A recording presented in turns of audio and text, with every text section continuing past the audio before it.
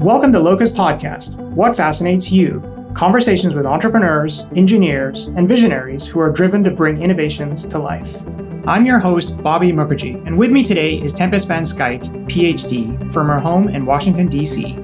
Tempest is a senior machine learning engineer at Microsoft and a leader in health tech innovation. Some of the ways she's driven impact is through projects like Soil Cards, Cognition Kit, and Project Physio. She's also graced the TEDx and South by Southwest stages and is a member of CSE's Responsible AI Board and Ambassador for Diversity and Inclusion. I'm very excited to talk with Tempest, so let's jump right in. Welcome to the show. It's a pleasure to have you here. Go ahead, please introduce yourself to our audience. Thanks very much. So my name is Tempest Van Skyke, and I am currently a senior machine learning engineer at Microsoft in a team called Commercial Software Engineering. And my background is in biomedical engineering. So my PhD is in biomedical engineering. So I mainly do machine learning for healthcare.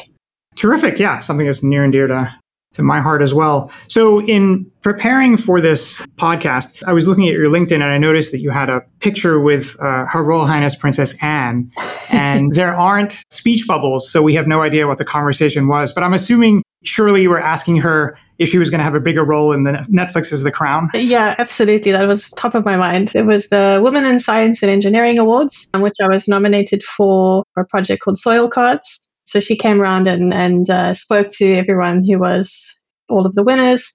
And she was asking me about soil chemistry. And we had a nice discussion about agriculture, which was pretty unexpected, but lovely. Wow. That sounds super interesting, because these are people that people don't really know. And then when they ask really thoughtful and profound questions, it can be fun in a different kind of way. So sounds like a great evening. So I think congratulations are in order. I believe you gave a keynote at the Conference 42, Responsible AI in Health and Principles to Practice thing. We'd love to just learn a bit more about that. Why was that important to AI and health? What was the main takeaway from the presentation? So I've been working in healthcare for a long time and recently started working in responsible AI and how that relates to healthcare. So we recently published a paper discussing a model that was used to predict survival in the ICU.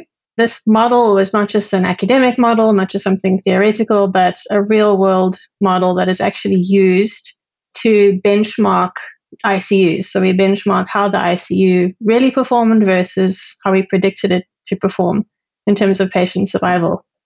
And it's really important when a model like that goes into production to think about responsible and in terms of monitoring data drift, having full observability of how the model is doing in the wild or potentially years into the future, and also monitoring the fairness of the predictions of the model.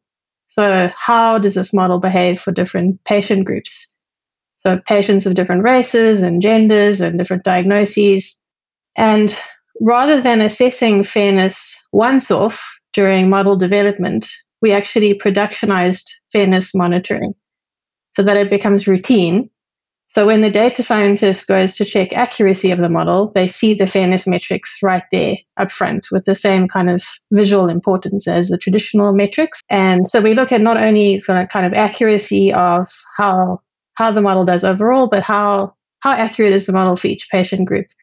What type of errors is it making for different patient groups? And we also showed how you can actually use these fairness metrics to compare models in new ways, not just saying this model is more accurate, but specifically how is it improved in terms of how it treats different patients fairly. So that was kind of a piece of work that I had recently been speaking about. What would you say, were there things you discovered that surprised you after the fact, after you went through and did this work? Yeah, so we found that the model was...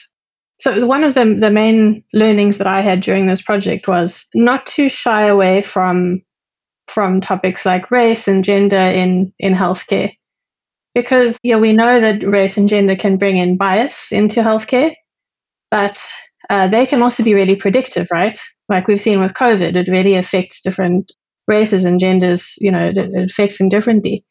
So it's a difficult one in healthcare, where you have these sensitive features, but they are predictive. Some approaches have been to just leave these features out of the model. Like we don't train the model on race and sex, just leave it out. So it's colorblind. But this approach doesn't actually work. We've seen models that excluded race specifically, but then were very racially biased because they used features like cost of healthcare. And in the US, cost of healthcare bakes in a lot of other biases like racial bias. So if you're not careful, the model will be very biased, but very racially biased, even though you've excluded race. And if you exclude race, you have no way of tracking it. So if you actually include race, you can, the race of different groups, and then you can audit your model afterwards. So it seems like what I learned from this project is actually to capture that data and to have it and then to use it for auditing afterwards instead of just shying away from it completely. That was a big learning for me and surprising one. Fascinating, but it does make sense. If you at least are capturing those features, you can then do ethically responsible things with them. If you're not capturing them, you don't even have that option, I would suppose. Yeah, then it's just then you're flying blind. So I would recommend keeping those metrics front and center so that you can audit them afterwards and see how is the model performing for these different groups. So I know you typically keep a pretty full plate and you have a number of projects that you talk about and you're quite passionate about. I thought it might be fun for you to kind of give a little introduction about some of these and why you're excited about them and what you would want people to know about them. There are a couple of these that we've learned about that you're involved with. So I'll go through these and you can give us like a little bit of a tutorial about some of these. The first one I wanted to talk about and understand was soil cards. Tell us more about that. Right. So soil cards, actually, I was working on when I was working in a startup, and it started as a medical device because that's my background and that's how I've always had this lens for medical devices. And I wanted to build a kind of a rapid, low-cost test. That was many years before COVID. I think now everyone fully appreciates why rapid, low-cost tests are very important. But a couple of years ago, that's what I was interested in. However, I found that working in a startup, it's very difficult to get approval and, to develop a medical device. It costs a lot of money to do trials.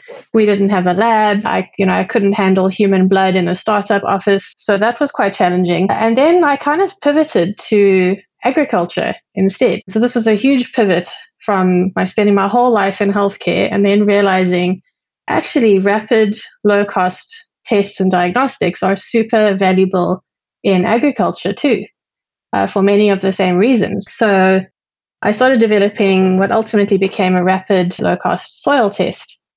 So whereas I would have been measuring biomarkers in blood, I was now measuring chemical markers of soil health in a soil sample, partly because it's really easy to get some soil from a pot plant and test it. So that's how it came about. And many of the same reasons that I was interested in the medical diagnostics made this a good diagnostic for agriculture. So, for example, people in rural settings find it difficult to get to a clinic. So point of care diagnostics are really valuable for them.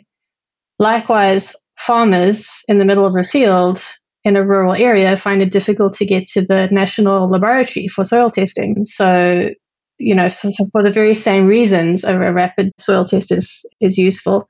And so doing some research, I found that there's a huge amount of more than 1 billion farmers below the poverty line, and it's really difficult to get a good yield from your crops. So you want to fertilize, but fertilizer is expensive, and you need to know exactly what nutrients you need. So you buy the right fertilizer and use it judiciously. And this is also important for environmental reasons, so people aren't using excess fertilizer that runs off into. So if you can measure precisely your soil chemistry, then you know exactly which fertilizer to use and how much to use. So that's for soil cards with these rapid tests. I use a technology called paper microfluidics to make these devices that are small, like credit card sized, and rapidly give you a result, which at the time was quite groundbreaking. Now, as I said, with COVID, I think everyone appreciates these sorts of devices and why they need to be accurate and fast acting. That's hugely impactful. Was the offering aimed at farmers that were below the poverty line? Yes. Yeah. So we estimated that we could manufacture them at scale for a couple of cents each, because they're made of paper. So yes, those are the users would be these farmers who could have a pack of them in the field and just use them once off. You use it once off, it gives you a result, and that result tells the farmer what type of nutrients and fertilizer they should use for their specific situation and crop.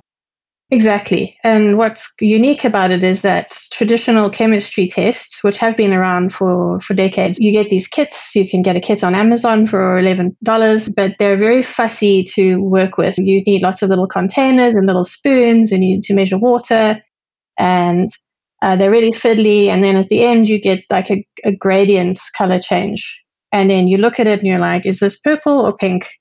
I'm not sure. And you measure against the color chart, and it's a bit vague. These have been around for decades, but no one uses them. So a big part of the project was the usability, redesigning these tests so that they're super easy to read, taking inspiration from a pregnancy test, which is 1 stripe, 2 stripes. These actually had 4 stripes to say which nutrients and how much. So the difficult part was developing this much better, I think, easier to understand, more usable device. Yeah, as a software guy, this is really fascinating to me because the first thing that goes to my mind is from the time that you and your team in your head came up with the idea of, like, let's draw inspiration from pregnancy tests, let's come up with, say, 4 stripes, and these are what the stripes are going to mean. From that moment till the time it got the first beta, I guess, got in the hands of a farmer or someone to try it. I mean, I don't even have any idea. How long would that even take to develop and get out and to try? I guess it took a couple of months to a year. So I actually strung together some innovation grants and then used them to go back to my old PhD lab to do some lab work. But this was also new for me. Like, I didn't know anything about soil chemistry or paper microfluidics. So I had to sort of figure it out. And yeah, so I guess it took a couple of months to a year to actually get it right in the lab, sort of part-time while doing my normal full-time job and the software development, I would say. Yeah. So before you started this project, you didn't have experience with paper fluid dynamics? That's right. Yeah. I had seen the paper microfluidics in the lab, but I'd not done it myself. So I thought, oh, that looks like cool technology. And then, years later, thought, oh, that technology would be very useful right now. And so I had to figure that out. That's amazing. I feel like I should go have an episode just about paper microfluid dynamics, if nothing to say it properly. But again, I just have so much respect for, the hard sciences and what happens inside of labs and so forth, because I feel like we're quite spoiled in software sometimes because things can move so quickly. We can get together in a room, whiteboard a concept and an idea and have a beta to go very quickly. Whereas I think with the hard sciences, you have to be a bit more patient. In this case, it sounds like you managed to get from a standing start to something out in the field in a fairly aggressive period of time. So I think that's hopeful for a lot of the more difficult problems that are out there in the world that need innovation, I would say. Yeah, well, actually, I think investing in the hardware and the sensors makes the software engineering and the data science easier, because with traditional kind of gradient color changes, those are really hard to pick up with cameras. So, whether you're in daylight or in sunlight or in shade, makes the color look different. And then you have to build like a box around the device that you can take a reliable picture. That's really difficult in different environments. But if you have discrete stripes, that's really trivial to capture that kind of information. So doing that also makes the computer vision and then later the data processing much, much easier. So I'm a big fan of investing in getting the data capture right and the sensors right to make the data science right easier down the line.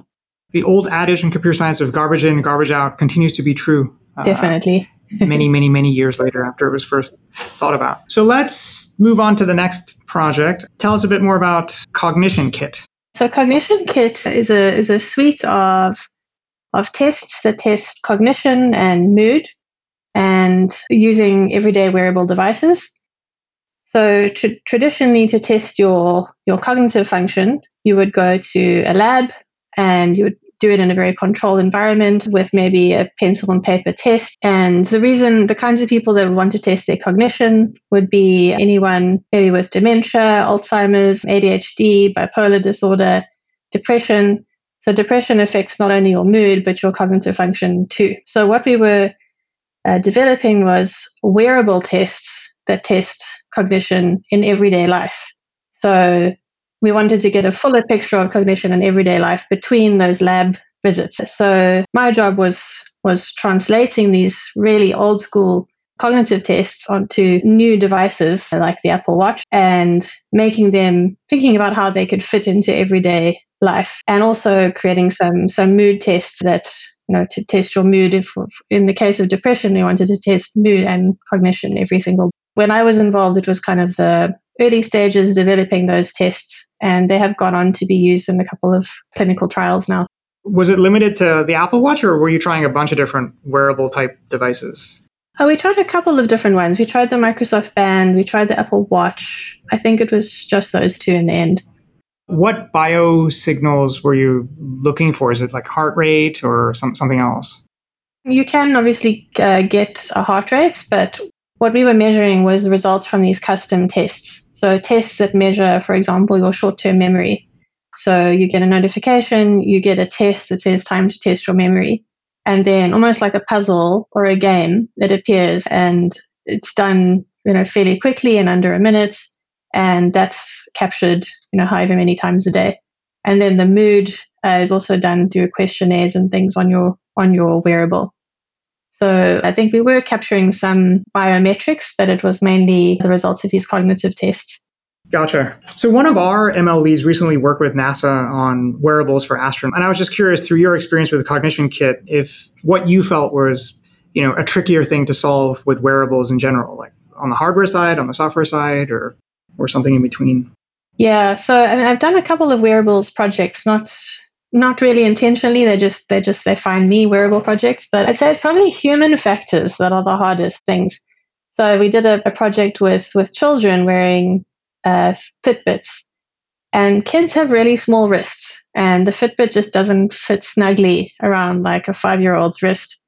So the signal you get from it is just a bit flaky, and that's just like a human factor that you have to accept. Also, on many various trials I've seen, including one with the kids and the cognitive function one, people forget to charge their wearables because they're human beings. So, the data just drops off sometimes. There's also sometimes miscommunications when you're doing a trial where you say, please wear the device every day for 12 hours a day, and someone will carry it in their handbag thinking that counts as wearing the device.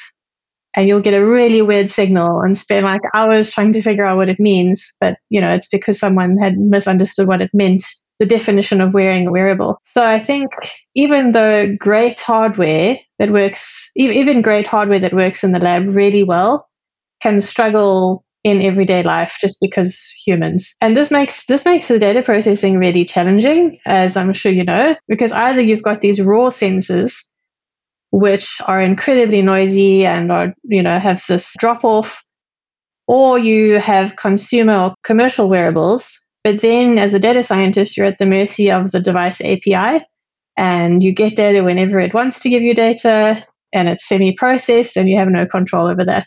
The human factors lead to a lot of software and data science challenges, even if the sensors are great. Yeah, and right, yeah, which is just so common with human nature being what it is. So were there any tips, tricks, hacks, best practices that you came across that helped with sort of the human compliance side of the equation? I think if you're running a trial with lots of people wearing wearables all the time, it's really important to have a good communication with everyone in the trial, like a good hotline and regular check-ins to see, how's it going? What if you're not charging it? Why are you not charging it? How can we help you? Just understanding why people are not wearing it. And you have to kind of just accept at some point that kids take their wearables off and go run around the garden or go for a swim. There's nothing you can do about that. And it can be frustrating when it comes time to write up the research because you have these gaps that you have to explain. But that's just the nature of like human subject research. So you kind of have to be accepting that the data set is going to be full of holes at the end and not be too upset about it. Yeah, patience helps. Okay, the next project was Physio. So this project started with Microsoft Research, where they built these special sensors for kids with cystic fibrosis. Cystic fibrosis is a disease that affects the lungs, and there's a buildup of mucus. And so children need to do these physiotherapy exercises to expel the mucus. As kind of the main treatment is physiotherapy. The physiotherapy is a huge burden for these children. Some of them have said that they dislike the physiotherapy more than they dislike the disease because they have to do this coughing, huffing, and then expelling mucus for many times a day. So the idea from Microsoft Research was to make the physiotherapy a little bit more bearable and actually maybe make it fun.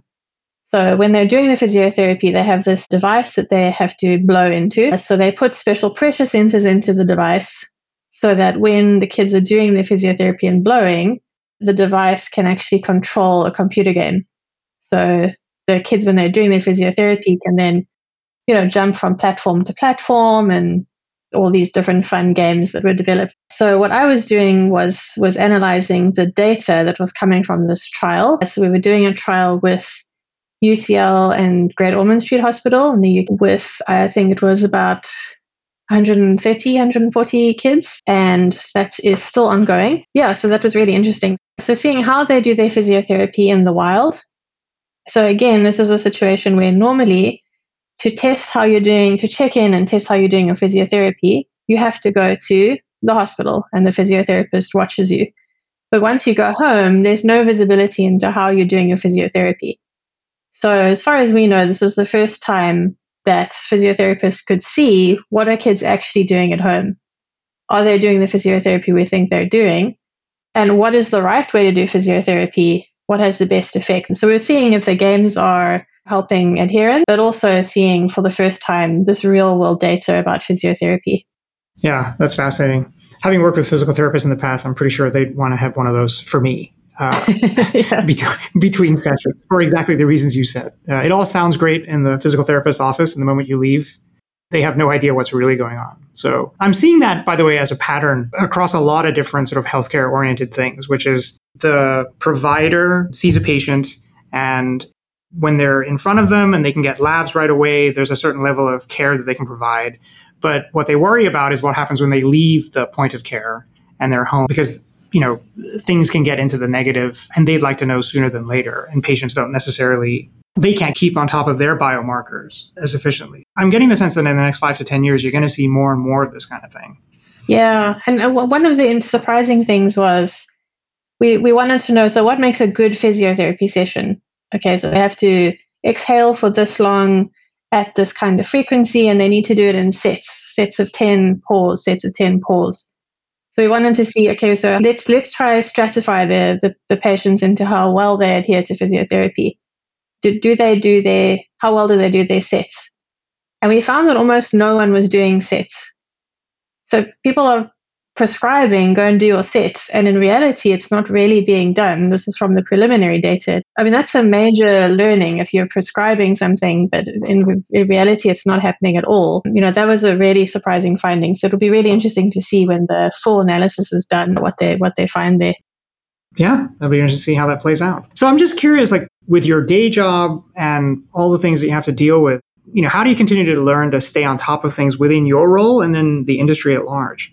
I'm quite lucky in that my job kind of forces me to stay on top of things. Because I work with lots of different customers on different projects and they're using different tech stacks, I constantly have to stay up to date. We're constantly learning like new languages, new frameworks, new Python libraries. Some customers like to use TensorFlow, some use Keras, some use PyTorch. So we have to be quite flexible. What I enjoy about our team is that we always check what is the new and best way to do some things. Before making a decision about technology to use, we always go and do a review of, well, what's out there, pros and cons, therefore we're doing this one, which is very different to academia, where you sort of default to, how have we always done this? Let's continue to do it that way. So I really enjoy that practice. So my job forces me to stay on top of these things. However, it is very challenging. Data science and machine learning, as you know, is very fast moving. It's quite overwhelming. How many new technologies are coming out? Some, new big data tools, papers and algorithms. It's incredibly hard to stay on top of all of that. But one thing I've learned is just accept that I can't be an expert in everything and just make peace with that. Like I cannot keep up to date with everything that comes out, and that's okay. I would definitely agree. I'm guessing that you have a great set of teammates that can give you scale as well.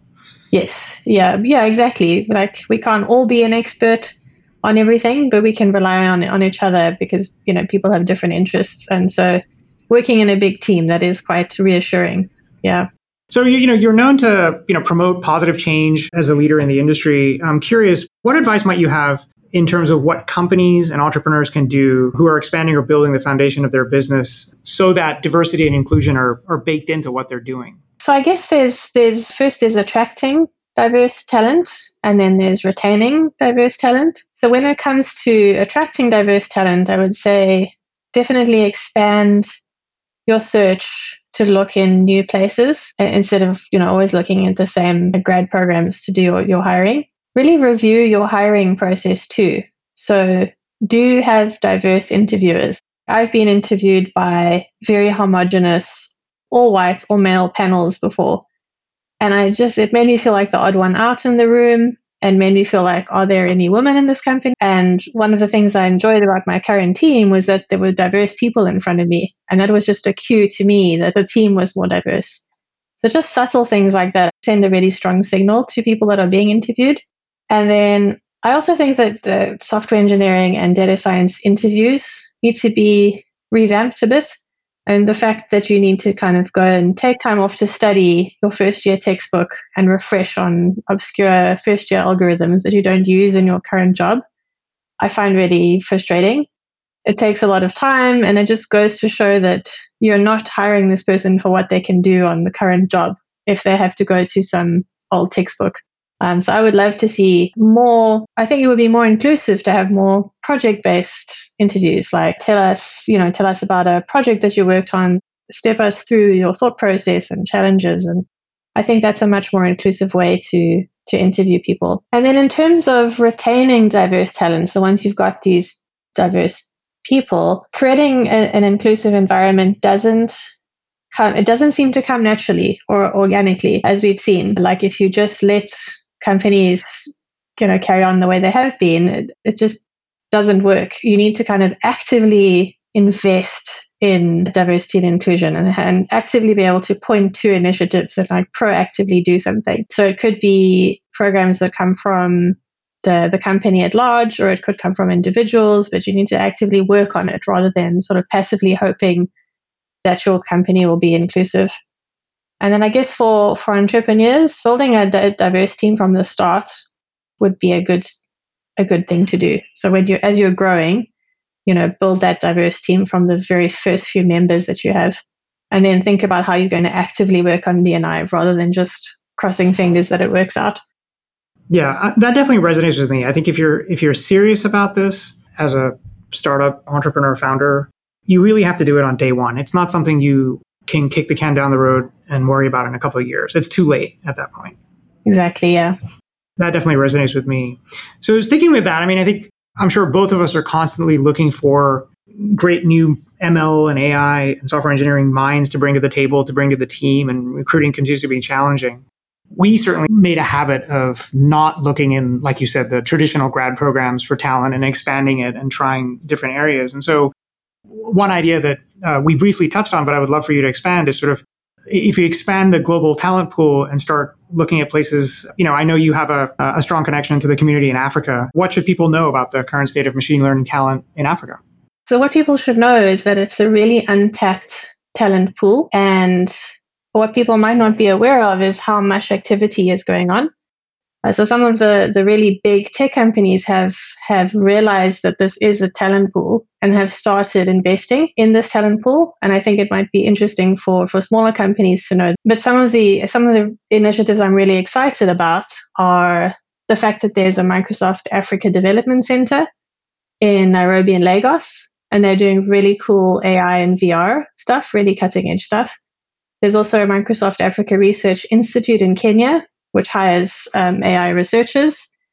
And then the first major cloud data center that opened in Africa was the Microsoft one in South Africa. Then Google and Facebook have partnered to make a master's in machine learning with the African Institute of Mathematical Sciences. So there's that master's program that's coming out with, I think they have teachers, lecturers from Google and Facebook. DeepMind has started a scholarship for masters in machine learning with a couple of South African universities. This was a couple of months ago, so that's really new. So they're nurturing talent there. There's the Google AI Center in Ghana. There's some really brilliant homegrown AI startups like InstaDeep in Tunisia that do reinforcement learning. And then there's this wonderful conference called the Deep Learning Indaba, which really brings a lot of these people and organizations together. And each year it's hosted in a different African country with like amazing world-class speakers, bringing all of these people together. So there's a lot going, and I would love for more people to be aware of that and also to get involved. It seems like with those names that you mentioned, that surely will start a very positive snowball in growing the ML community in Africa. I mean, we're probably just at the dawn of what it could be in that community, right? I think so. And just the sponsorship and investment is really helping. At some of these conferences, students can get sponsored to go to NeurIPS.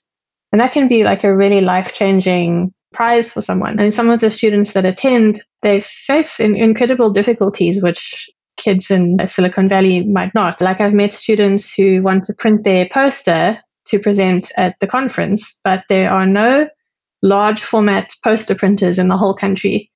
So they have to actually print their poster overseas. And I've met students who can't find a professor who can supervise their master's or PhD project in their country.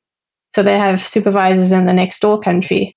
And then, I mean, even applying to a university in the US, that fee, just the application fee, can be prohibitive. So never mind the cost of conferences and flying to Canada for NeurIPS, or, those are completely prohibitive. So these kinds of initiatives that do sponsor travel and study make a huge, huge difference. I can definitely believe that opportunity to really enrich their lives and grow. So you mentioned some really heavy hitting names, the usual names that are investing in that region, Microsoft, Google, DeepMind, which is part of Google. But, one of the constituents that are kind of near and dear to my heart are startups, the entrepreneurs that are trying to break through and do something really innovative. They might be ex-Google or Microsoft people. For them, I'd like to believe that that it isn't necessarily the case that only a Google or a Microsoft can participate in the ML community in Africa, that there might be a way for startups to access this talent and maybe allow that talent to have exposure to, the Silicon Valley startup type adventure. And so if I'm a startup entrepreneur and I'm, would like to try and tap into this fantastic talent pool, ML talent pool in Africa, what might be a good first step?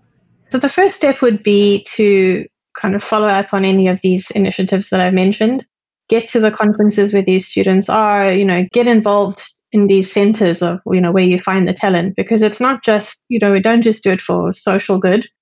There's real business impact in hiring diverse people with diverse perspectives, with an understanding of, emerging markets. So this is really beneficial for businesses, which is why the big companies are doing it. But certainly there is a really vibrant startup community too of homegrown startups. And I guess one thing I'd like to highlight is so there was an article that came out in The Guardian last year, and it was called Silicon Valley Has Deep Pockets for African Startups If You're Not. And it was super interesting. They mentioned that basically a lot of the African startups are not led by African people or are not headquartered in Africa at all. So they say that of the top 10 African-based startups that received the highest amount of venture capital in Africa last year, 8 were led by foreigners. And in Kenya, only 6% of startups that received more than $1 million in 2019 were led by locals. So I think that's really interesting. So if you are building a project or a product that is related to Africa, targeted at Africa, you need to have African representation in those companies. And it needs to be like more homegrown, basically. I thought that was a really interesting article. Yeah, I'll have to check it out and maybe put the link in the show notes for the article. So switching gears and talking a little bit about responsible AI in health, I know the conversation has shifted from can we do it to should we do it? What does the process look like to get an answer, and where do you see the biggest pushback?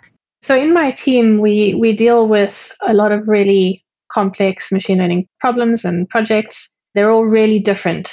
We work in different industries. We work with computer vision, we work with language, we work with structured data. And so we're seeing lots of different projects coming in. And we have to decide, yes, we can do this project, but should we be doing this project? We have started a review process, a responsible AI ethics review process. And this gives us kind of a sounding board to explore pros and cons of doing the project, how people feel about it, and whether it's something that we should be doing. We work through this with our customers. We build a responsible AI document where we describe everything, and we work through this with our customers. So we ask questions like, can this problem be solved without technology at all? Is this a social problem? If you must use technology, can it be solved without machine learning? Or could this just be a simple SQL query? Do you need machine learning? Because if you do use machine learning, there's responsibility that comes with that. We do something that I call Black Mirror brainstorming, which is, there's a UK TV show called Black Mirror, which explored how technology goes horribly wrong.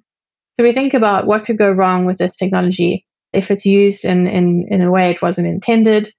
We think about, the limits of the data sets that we're working with. How would that limit the model? How should this model be used in production? So we ask a bunch of different questions. Also, who are the stakeholders? Who would this machine learning system affect? End users, regulators? Are there any vulnerable groups that it might affect? Children, immigrants? So map out all the stakeholders and then think of the benefits and harms, potential harms to each of these stakeholders. Company reputation, even as a stakeholder, and map out all of these benefits and harms.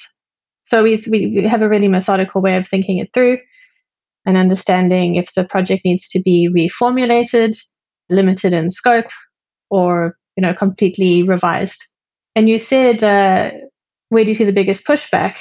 The pushback is actually not from our customers. Our customers are actually usually very keen to be involved in this responsible AI process. They want to know what are the best industry practices. They don't want to be building products that are going to be harmful. So they're actually really keen to see our process.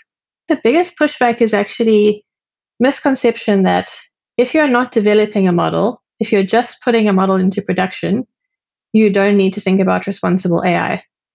So people often ask, I'm not developing the model. The model's done. I'm just putting it into production. Do I still need to think about responsible AI? And the answer is definitely yes, you do still need to think about it because the model could become stale.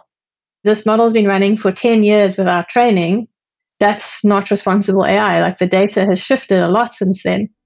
So there's lots of considerations to think about when it gets productionized in terms of responsible AI.